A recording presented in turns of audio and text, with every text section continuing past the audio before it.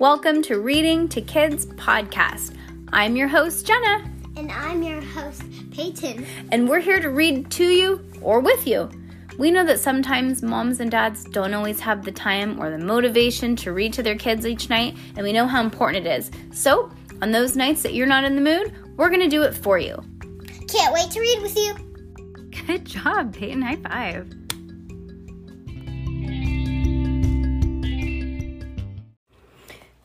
Good morning. Can they hear the little chicks in the background, I bet? All right, let's go to chapter 3. Okay. No, chapter 3? Chapter 4.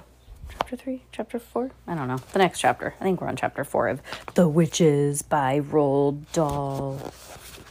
Payne, what would you do if I named you Roald? And I was like, I named you after one of my favorite authors, Roald. Wouldn't that be weird? Very peculiar name. All right. The Grand High Witch. The next day, a man in a black suit arrived at the house carrying a briefcase, and he held a long conversation with my grandmother in the living room. I was not allowed in there while he was there, but when at last he went away, my grandmother came to get me, walking in very slowly and looking very sad. That man was reading me your father's will, she said. What's a will? I asked. Well, it's something that you write before you die, she said. And in it you say who's going to have your money and your property. But most importantly, it says who's going to look after your child if both mother and father die. A fear of panic took a hold of me. What did it say, Grandmama? I cried. I don't have to go to somebody else, do I? No, Grandmama said. Your father would have never done that. He has asked me to take care of you for as long as I live, but he has also asked that I take you back to your own house in England. He wants us to stay there. But why, I say? Why can't we stay here in Norway? You would hate it to live anywhere else. You told me you would. I know, she said, but there are lots of complications with money, and so with the house that you wouldn't understand. Also, it is said that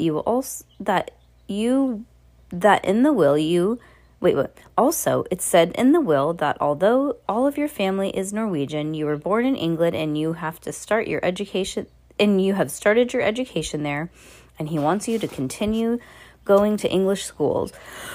Oh, Grandma, I cried. You don't want to go and live in our English house. I know you don't. Of course I don't, she said, but I'm afraid I must.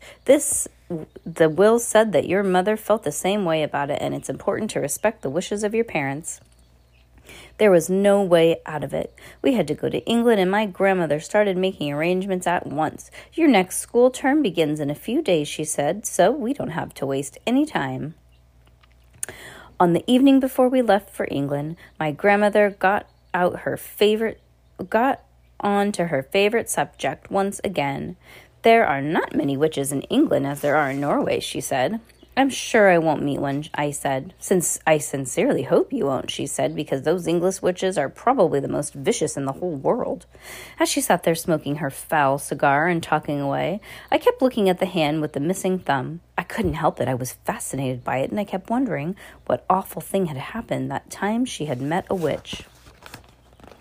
It must have been something absolutely appalling and gruesome. Otherwise, she would have told me about it.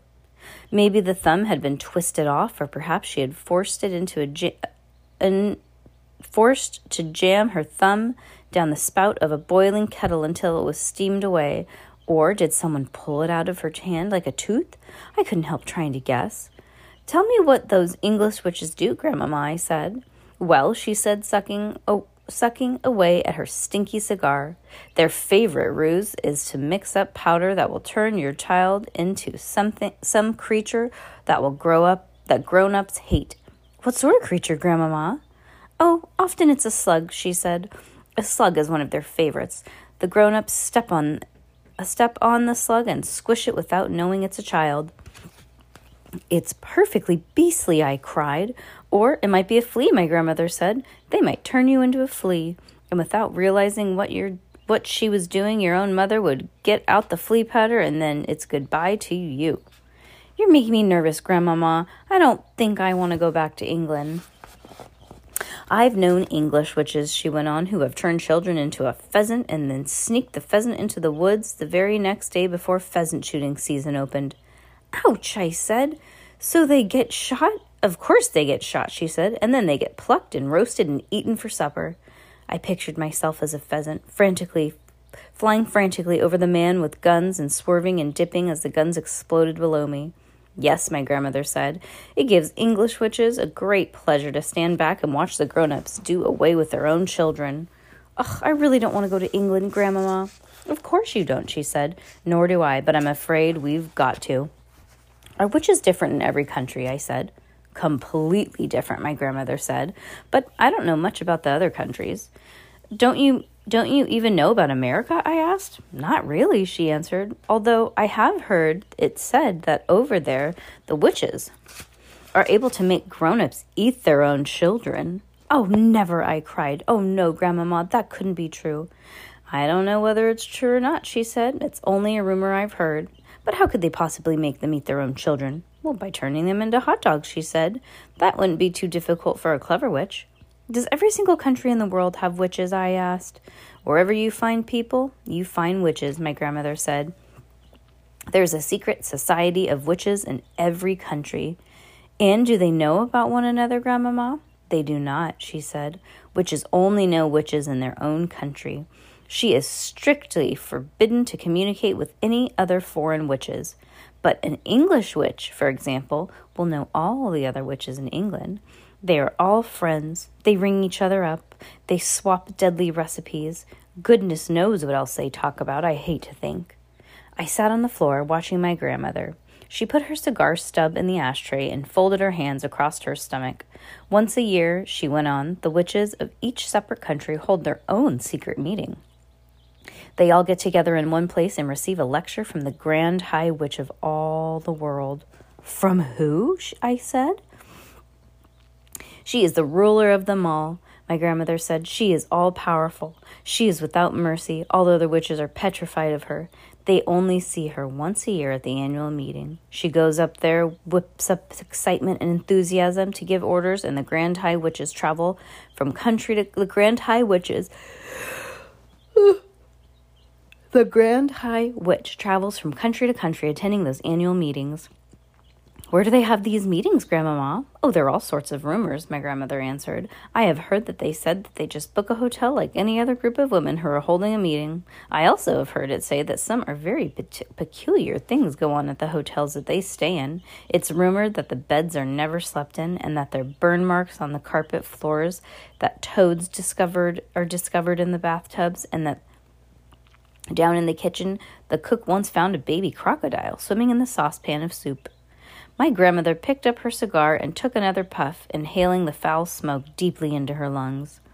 Where does the Grand High Witch live when she's at home? I asked. Nobody knows, Grandmother said. If we knew that, then she could be rooted out and destroyed. Witchophiles all over the world have spent their lives trying to discover the secret headquarters of the Grand High Witch. What's a witchophile, Grandmama? A witchophile is a person who studies witches a lot and knows a lot about them, my grandmother said. Are you a witchophile, Grandmama? I'm a retired witchophile, she said. I am too old to be active any longer. But when I was younger, I traveled all over the globe to track down the Grand High Witch. I never came even close to succeeding.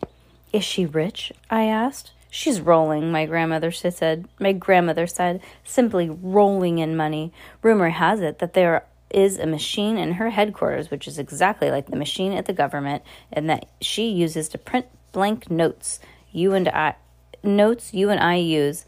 After all, blank notes are the only bits of paper with special designs and pictures on them. Anyone can make them who has the right machine and the right paper. Well, my guess is that the Grand High Witch makes all the money she wants, and she dishes it out to the witches everywhere. What about foreign money? I asked. Those machines can make Chinese money if you want them to, my grandmother said. It's only a question of pressing the right button. But Grandmama, I said, if nobody has ever seen the Grand High Witch, how can you be so sure she exists? My grandmother gave me a long and very severe look. Nobody has ever seen the devil, she said, but we know he exists. The next morning we sailed for England, and soon I was back in the old family house in Kent, but this time with only my grandmother to look after me. When the Easter term began and every weekday I went to school, everything seemed to come back to normal again. Now at the bottom of our garden there was an enormous conker tree, and high up in its branches, Timmy, my best friend, and I started to build a magnificent treehouse. We were able to work on it only on the weekends, but we were getting along fine. We had begun with the floor, which we built by laying wide planks between the two quite far apart branches and nailing them down. Within a month, we had finished the floor. Then we constructed a wooden rail around the floor and only left the roof left to build. The roof was a difficult bit. One Saturday afternoon, when Timmy was in bed with the flu, I decided to make a start on the roof all by myself. It was lovely being high up in the conker tree, with all of the pale young leaves coming down around me.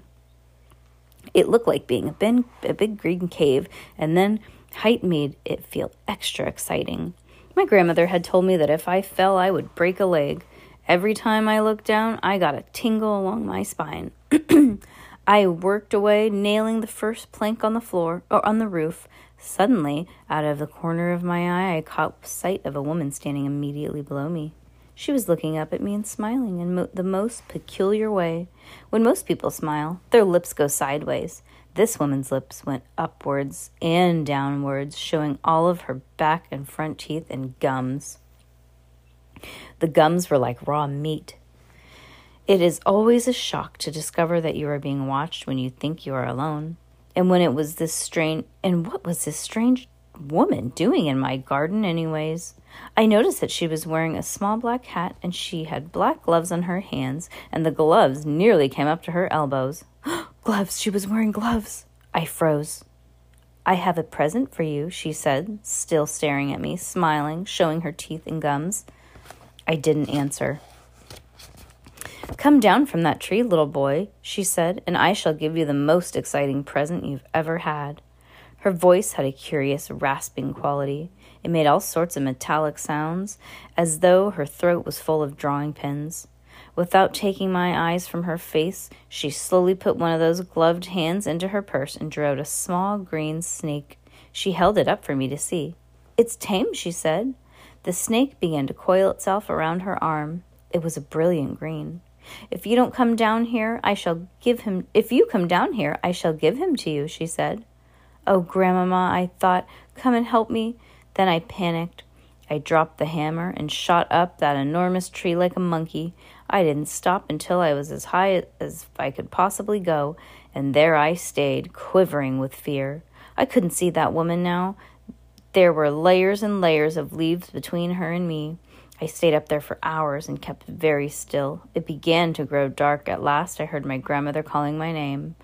I'm up here, I shouted back. Come down here at once, she called out. It's past your supper time. Grandmama, I shouted, has that woman gone? What woman? My grandmother called back. The woman with the black gloves. There was silence from below. It was the silence of somebody who was too stunned to speak. Grandmama, I shouted, has she gone? Yes, my grandmother answered at last. She's gone. I'm here, my darling. I'll look after you. You can come down now. I climbed down and I was trembling. My grandmother folded me into her arms. I've seen a witch, I said. Come inside, she said. You'll be all right with me. She led me into the house and gave me a cup of hot cocoa with lots of sugar in it. Tell me everything, she said. I told her.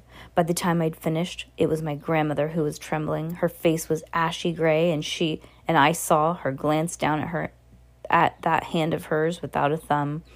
You know what this means, she said. It means that there's one of them in our district. From now on, I'm not letting you walk alone to school. Do you think that she could be after me especially, I asked. No, she said, I doubt that. One child is as good as any other of those creatures. It is hardly surprising that after that I became a very witch-conscious little boy. If I happened to be alone on the road and saw a woman approaching me who was wearing gloves, I would quickly skip over to the other side.